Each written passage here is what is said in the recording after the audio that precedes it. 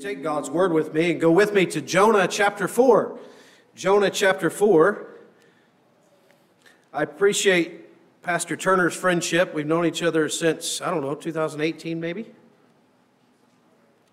Something like that. It's good to have friends in the ministry. People you can call.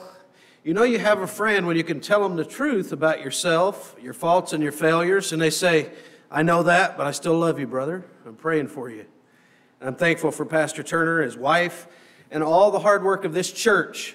I know there are people in this church who don't ever get credit for making the meals, cleaning the toilets, all of those things.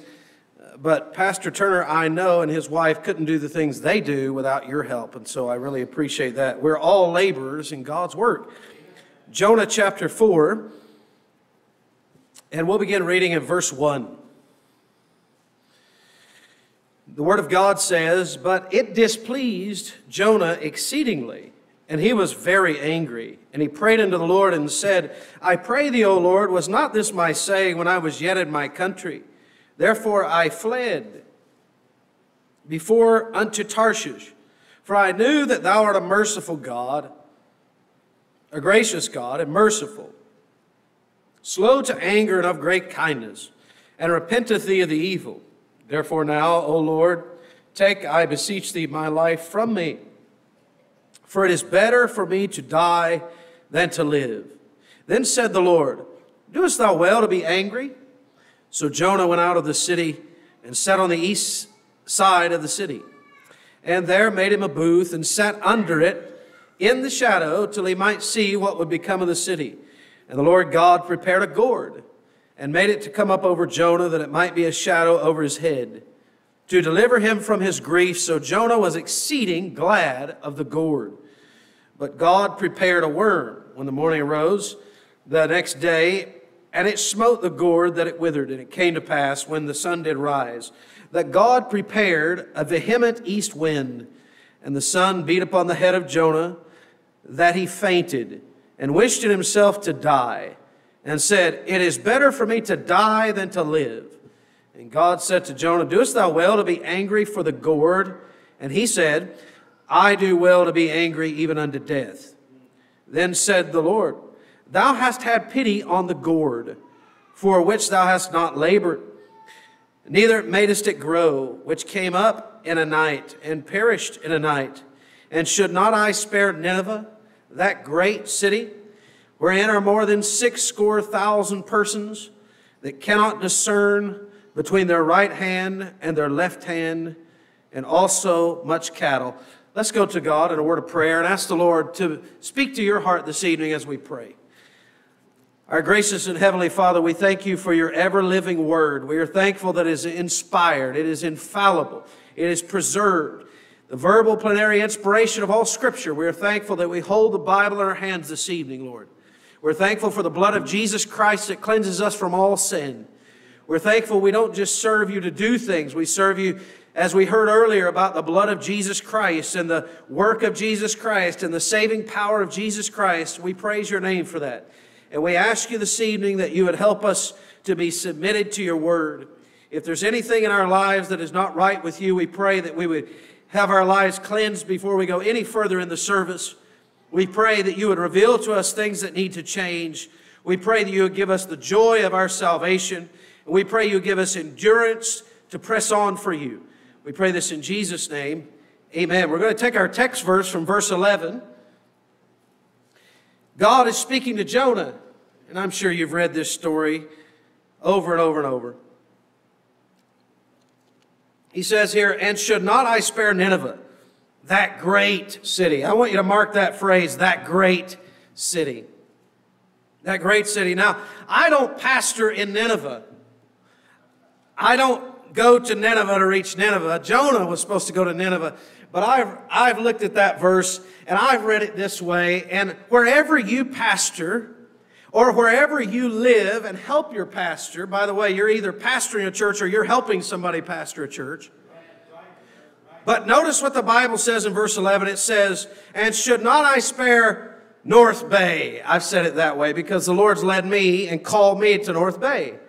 And I know I'm supposed to be there. Now, that may not be the place God has called you. But he says here, and should not I spare, you put your city in there. That great city. It is a great city. It is not a horrible city. It is not a sad city. It is not just a wicked city. I want you to know that whatever place God puts you in, it is a great city. And God says here, and should not I spare Nineveh, that great city? Well, he's talking partly about the population. Notice what he says. Wherein, in this city, are more than 6,000 persons that cannot discern between their right hand and their left hand. Now, there are a few people that are grown in here who probably can't discern between your right hand and your left hand, but I'm not speaking about that. When the Bible speaks about those that cannot discern between their right hand and their left hand, he's speaking of children here. And he's saying, and should not I spare Nineveh for me? Should not I spare North Bay, that great city, wherein are more than 6,000 persons that cannot discern between their right hand and their left hand, and also much cattle? I struggled about the message this evening, I really did. And I really did not get what God wanted me to say until right before the meeting this evening. But I believe that the Lord wants me just to bear my heart with you and be transparent with you. As a pastor, as a Christian, in my own life, I struggle much with discouragement. I struggle with that a lot. I don't know if you pastors can identify with that at all, but I struggle with discouragement. I struggle with discouragement in my own Christian life, with my own walk with God. I struggle with my own sin, and I struggle with my failures as a pastor. I'm not trying to give you a pity party this evening. I'm just trying to be transparent with you. And we all go through struggles. And sometimes when we come to church, we carry our Bibles and have a suit on, and we don't really like to share our struggles, and we say, I'm okay, I'm fine, but really we're not okay. And I struggle much with discouragement. I struggle with discouragement as a pastor when you're just looking for that one person to say, I really appreciate the message, and nobody says that. Or they want to criticize your message. Have you ever had that, pastors? And it's like every person that Sunday you needed the encouragement. There were 3 or 4 that were discouraged by your message. Oh, you could have said it better this way. I'm discouraged by the father I am. I know I should be a better father, and I try to teach my children about God, but every one of us has failed in some way as a father. We could be better and we could improve, and so I get discouraged that way. I don't know how you're discouraged. One of the ways I get discouraged is I get discouraged because I have good plans and good ideas, and sometimes my execution doesn't always turn out like it ought to. No matter what you deal with, I deal with this discouragement the most, and it's called contentment. Contentment. Now, my wife likes to tell me that it's because I have no patience. But I really believe the biblical term here is, yes, I need patience. That's part of my problem. But it's really being content. I'll give you a little bit of personal testimony.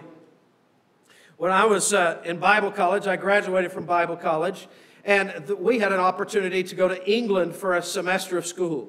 I went over to England and I studied for 4 months. I was a single young man. I went there. And when I went over to England, I really enjoyed it. I enjoyed seeing Big Ben. I enjoyed seeing Buckingham Palace. I enjoyed traveling up to Scotland and looking for the Loch Ness Monster. I never found him, but I was looking for him. I enjoyed seeing the beautiful landscape. I remember looking at this huge stag in the middle of the Scottish Highlands, and I thought, I could live here.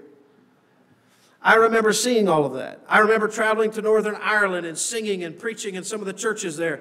I remember seeing all of that, and then I remember God specifically leading me there for a time in my life when I was single. I was there for about 1.5 years as a single young man traveling as an evangelist. Now, if you were to ask me, do you like what you're doing? I would have said, I love what I'm doing.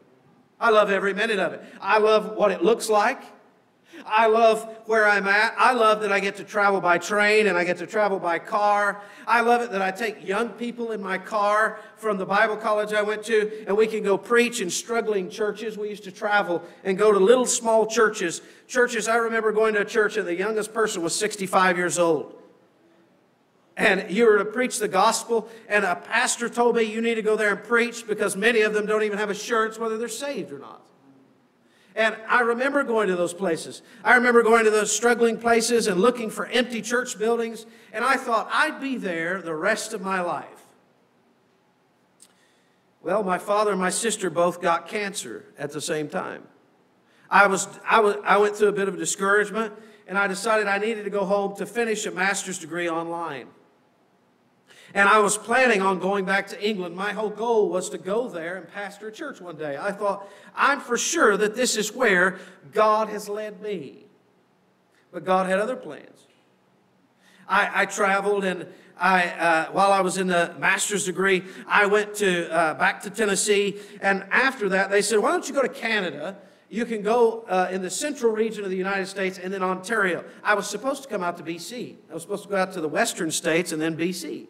But they said, this year, no, we're not going to do that. They scrapped those plans and said, let's go to the central United States and Ontario for 5 days. I got excited because I thought, Canada is a British Commonwealth. I thought, well, at least they have the Queen on the money. And at least at least it's not like where I was raised, it's somewhere different. I wanted to see something here that was just like England, and I try to put those things together in my mind, but I didn't know anything about Canada, and I was ignorant like most Americans are ignorant. And so, no offense, students. And we went, I came up here, and it just so happened the third day I met my wife. And she never said, you need to come to Canada or I'm not going to marry you. No, she knew I was headed toward England. She knew I was headed toward England, and she said, I'm willing to go. But as I moved up here, I was going to live up here till we got married, become a permanent resident, and so on, and then eventually get to England. And I began to pray about that. I remember my wife had a music studio at the time when she was single, and then right after we were married, I remember standing in the window of her studio. Now, you can't work when you first come across as an American, so I couldn't work. I could only help the pastor at Near North Baptist Church. He was an American missionary, so I was just helping him and assisting him, and it was a discouraging work. There was about 8 to 12 people there on a Sunday morning. I remember looking out that window and seeing about 3 or 4 feet of snow. And it was minus 17. And I thought, I like Big Ben. I like the Scottish Highlands. I know it rains a lot over there, but I like that. And I began to think of it that way. But did you know the thought hit my mind at that very moment? Perhaps everything God showed you there is for what God had for you right here. And it was just a thought that hit my mind. And again, I was reminded not really of this verse, but this verse reminds me of that story. And should not I spare Nineveh, that great city? And should not I spare North Bay, that great city, wherein are more than 60,000 persons that cannot discern between their right hand and their left hand, and also much cattle? And I began to think, after my wife and I got married, we still had plans to go to England. And I thought, well, after we get married, things work out as far as the visa situation. Then I'm going to raise support, and then we're going to go. And I had all of these plans in order. God has a way of wrecking your plans. And I was there 5 months before we were married with plans to go. And right before, we were to be married July 13th, 2013. And I remember about 2 months before that, I would go down to the lake in North Bay. There's a lake there called Lake Nipissing. I would go down to that lake, and it would be early in the morning, and I would get coffee, and I'd go down to that lake for a sunrise, and we have beautiful sunrises, and I was standing there looking at the city of North Bay. It wasn't an extremely beautiful city. It was a beautiful area, a beautiful lake, but I had seen other cities that were visibly better appealing to the eye. It was a good place to go. And it was a beautiful waterfront, but I looked at the city, and there's nothing iconic about it. But I began to pray for all the work in England. I began to think about all those pastors. And I was praying for all those churches that had empty church buildings. And the thought hit my mind then, when am I just going to do what I know the Lord wants me to do? God began to work out the whole visa situation, and many of you have worked through that visa situation, and you understand that. And the Lord eventually showed me that I should be in Canada. Being in Canada was not really about the place, about liking the place or making it feel iconic to me. There was nothing here that was appealing as far as visually, unless I'd have went to BC, I guess. But when I came here, when I began to pray, I asked the Lord to remove all my emotions from the decision. I asked the Lord to show me in a plain path if England was for Canada or if Canada was for me to go back to England. And I called my friend one day and I asked him, it was a pastor friend who had much experience. I asked him, I said, what is, I'm trying to discern, what do you think it is? He said, I don't know, I'm praying for you, bye. And he hung up the phone. And I began to pray more. And I came to the conclusion that everything God had taught me in my entire life, not just everything He taught me in England, was for that great city. And should not I spare Nineveh, and should not I spare North Bay, that great city. I want you to know that the city you may be in may not be the easiest city, but it is a great city if that's the place where God has called you. It may not be a beautiful city visually appealing to you. They may not have nice coffee shops there, but I want you to know it's a great city. And here's the problem in Jonah's life. We know the story, is Jonah really wasn't content. Jonah was the laborer that should have been content with just doing what God wanted him to do. The first thing I've written down is the calling of the laborer. The calling of the laborer. You'll find that in chapter 1. Notice what the Bible says. In chapter 1, verse 1, the Bible says, Now the word of the Lord came unto Jonah, the son of Amittai, saying, Arise, go to Nineveh, that great city, and cry against it, for their wickedness is come up before me. Now I want you to go to chapter 2, and notice verse 1.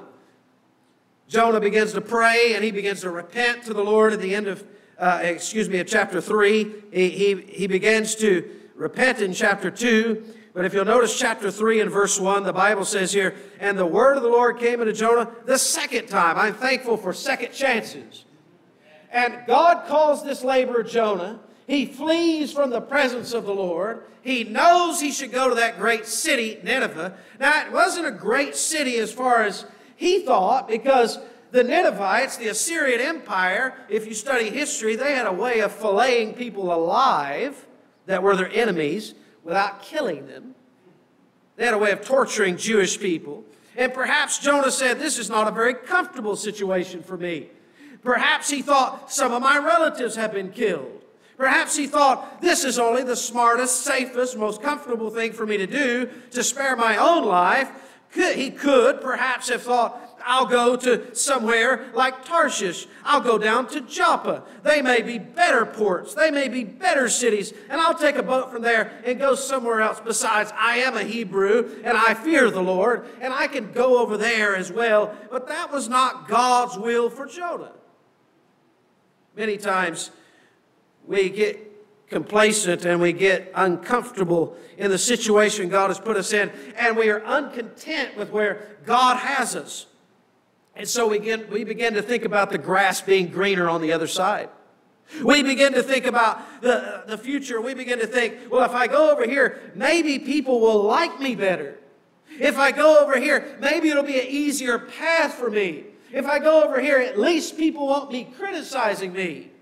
Whatever it might be. And we begin to strategize and we begin to give excuses to God just like Jonah did. And God says, no, I want you to know, like the first time I said, arise, go to Nineveh. He says now again, the very same words, arise, go into Nineveh. Why? Because Nineveh is that great city. It is a great city. And God is calling people in this room this evening. He's not calling you 2 times like He called Jonah. He's calling you 5 times. He called you in Matthew. He called you in Mark. He called you in Luke. He called you in John. And He called you in Acts. And He says in Mark 16:15, go ye into all the world and preach the gospel to every creature. He says in Acts 1:8, but ye shall receive power. After that the Holy Ghost is come upon you, and ye shall be witnesses unto me, both in Jerusalem, and in all Judea, and in Samaria, and unto the uttermost part of the earth. There is no place to stop. Every single community, whether small, whether great, whether large, whether beautiful, whether they have lakes, whether they have mountains, whether they're flat, whether the people are mean to you, whether they swear at you and curse your name. We were in Sudbury the other day, and we were open air speaking, and we aren't just on the street screaming at people. We're just giving the gospel and engaging people. A man swore at me, and I can't tell you what he said, but he began to swear a long string of curse words and tell me what I'm doing is really brainwashing people. And I thought, well, you know, maybe their brains need washing. The Bible says here, and should not I spare Nineveh, that great city? God is calling people this evening. Perhaps you're a young person and you have been toying with this idea that you could be a laborer. Did you know whether you're a preacher or not in this room, you're a laborer? If you're a doctor, you're a laborer for God. You're not a doctor to make money. You're a doctor to make the money, to serve the Lord and to follow the Lord and work under your pastor in your local church. If you're a teacher in a public school, you're to be that teacher that serves the Lord. If you're a young person in school, in your school age, you need to know the Lord. And after you know the Lord, you're to help your pastor and encourage your pastor to reach other folks in your community and in your city, just like right here in Burnaby, BC. God says here in the greater Vancouver area, we can stand and we can preach the gospel because it is a great city. God is calling laborers. He's calling. I can almost imagine Jonah as he starts boarding a boat. And maybe he remembers the word of the Lord as he boarded that boat to go the opposite direction. Jonah, Jonah, arise. I think that's very interesting. God demands action from every believer. If you're seated still and you think, well, I could be involved in reaching that great city. I might be involved in reaching that great city. I could be involved with helping the Lord in His work. I could be involved in encouraging my pastor to reach every house in our community with the gospel, but you're not doing it yet. There's something that needs to happen from sitting still to actually going out, and you must arise and go unto Nineveh, that great city. I know Vancouver gets criticized much because of certain parts of this city, and we see it where we are on the news, and we think, oh, that's really bad. Look at the drugs there. But you know, I traveled about everywhere in Canada, and I find drugs are a problem. When I was in England, homelessness and drugs were a problem there. In Tennessee, where I was born and raised, drugs are a problem there. We can use every excuse imaginable, but God is still calling nonetheless. And He says we need to arise and do something. Here's what the Bible tells us in Ephesians chapter 5. Ephesians chapter 5, God tells us in this passage.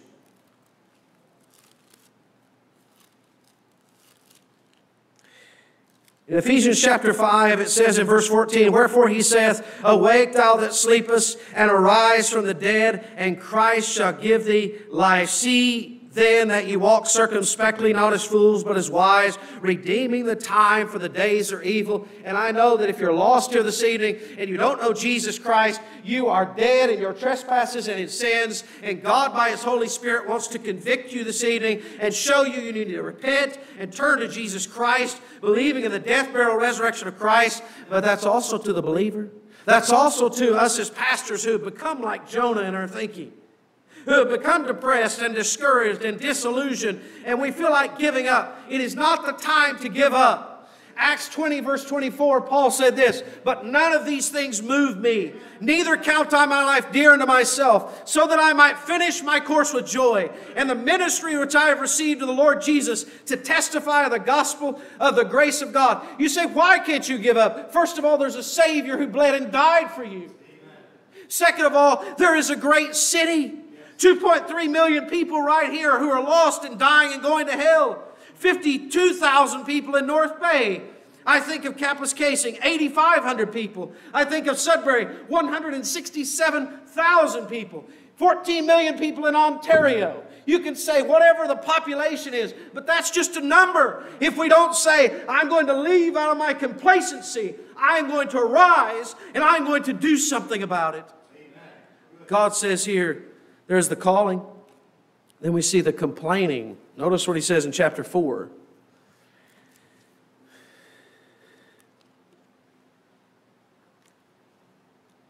It says, but it displeased Jonah exceedingly, and he was very angry. Well, he's not right with God, is he? He's got to the place in his spiritual life, he knows he needs to preach the gospel. He knows all the information. Many of us have been to Bible college. Many of us have been taught the information. Many of us have forgotten more verses than other people will ever hear. And yet, we're displeased and angry, and we're uncontent with the place God has called us to. And notice what he says in verse 2, for I knew that thou art a gracious God. He should be thankful God is gracious, but that's why he's angry. He says, you're a merciful God, you're slow to anger and of great kindness, and repentest thee of the evil.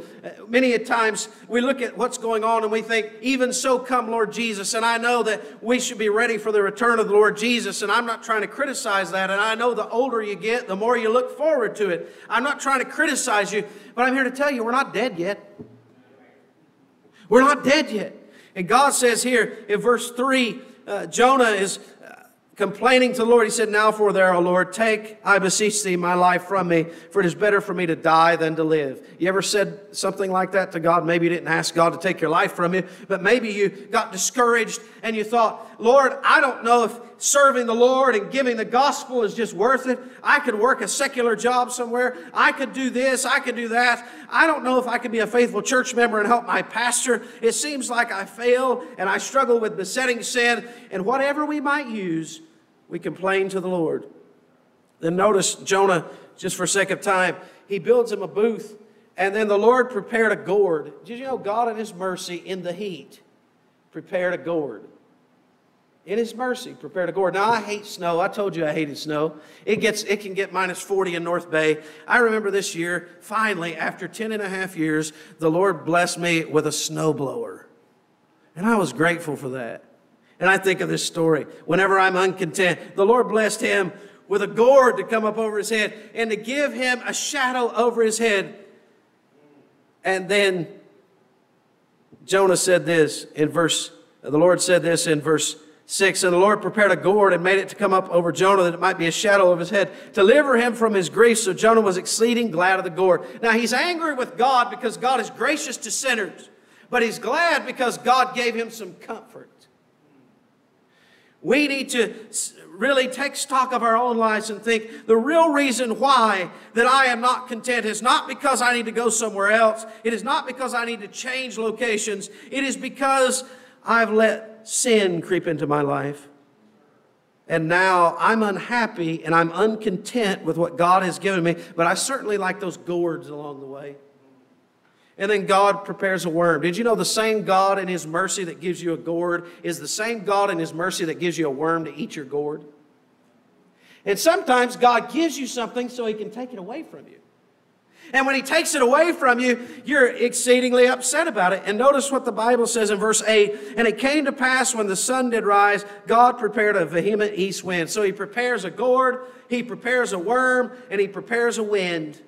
For me, I take that and apply it to North Bay where I am. He prepared a vehement wind of snow. And I think all of that snow is coming in the wintertime. What can be done? We can't really go out and witness like we did before. What is this? This is so discouraging. I'm ready to throw up my hands. But notice, God let that happen. God sent that. Before you start blaming the devil for being uncontent, why don't you start realizing that it could be we're just blaming God for being uncontent. And God says here, he prayed and said, it is better for me to die than to live. He says something foolish again to God. And then God said to Jonah, doest thou well to be angry for the gourd? And he said, I do well to be angry even unto death. Now he's backslidden here.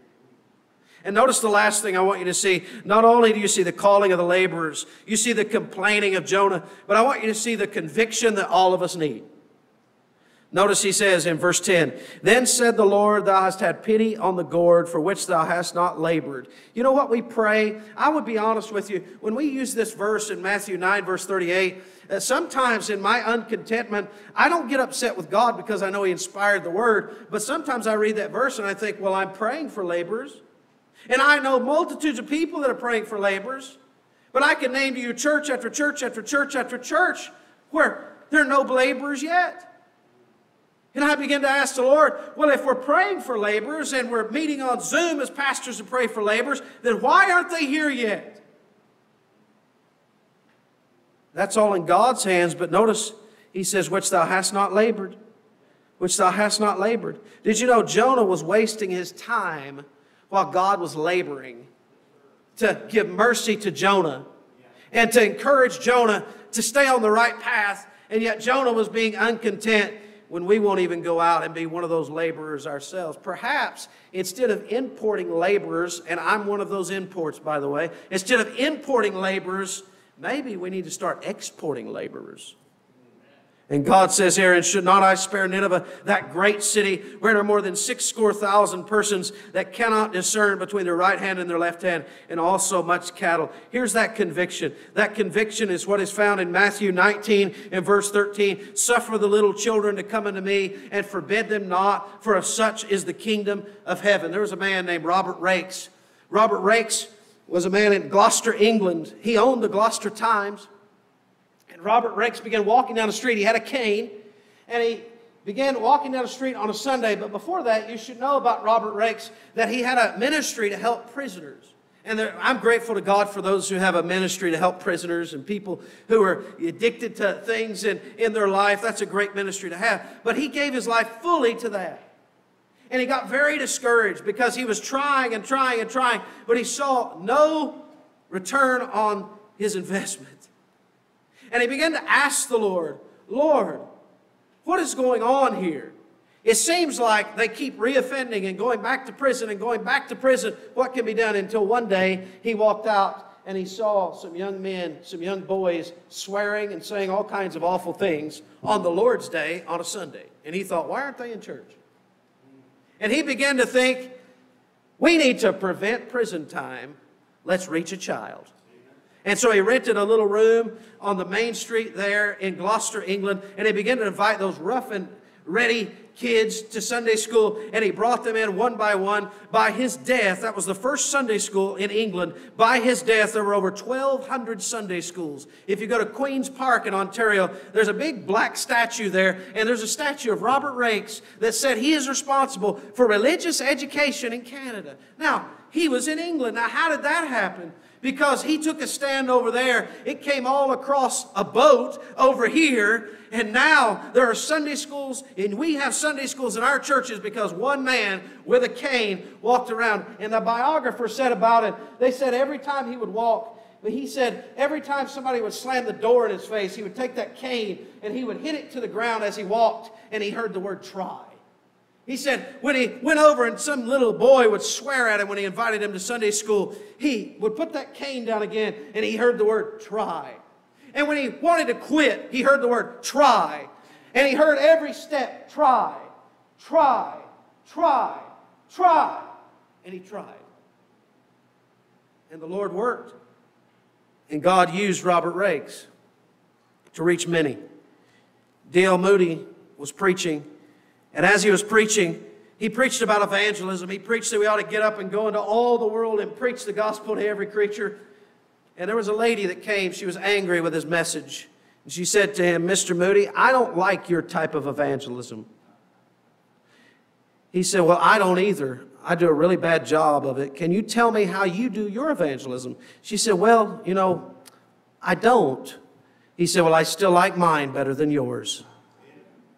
And God says here, and should not I spare Nineveh, that great city, where there are more than 6,000 persons that cannot discern between their right hand and their left hand, and also much cattle? And maybe, just maybe, we're uncontent because of all the adults and older folks who've already decided to do with their life what they want. But perhaps we just need to go out and give the gospel, because there's a new generation coming up who need to hear the message. Let's pray.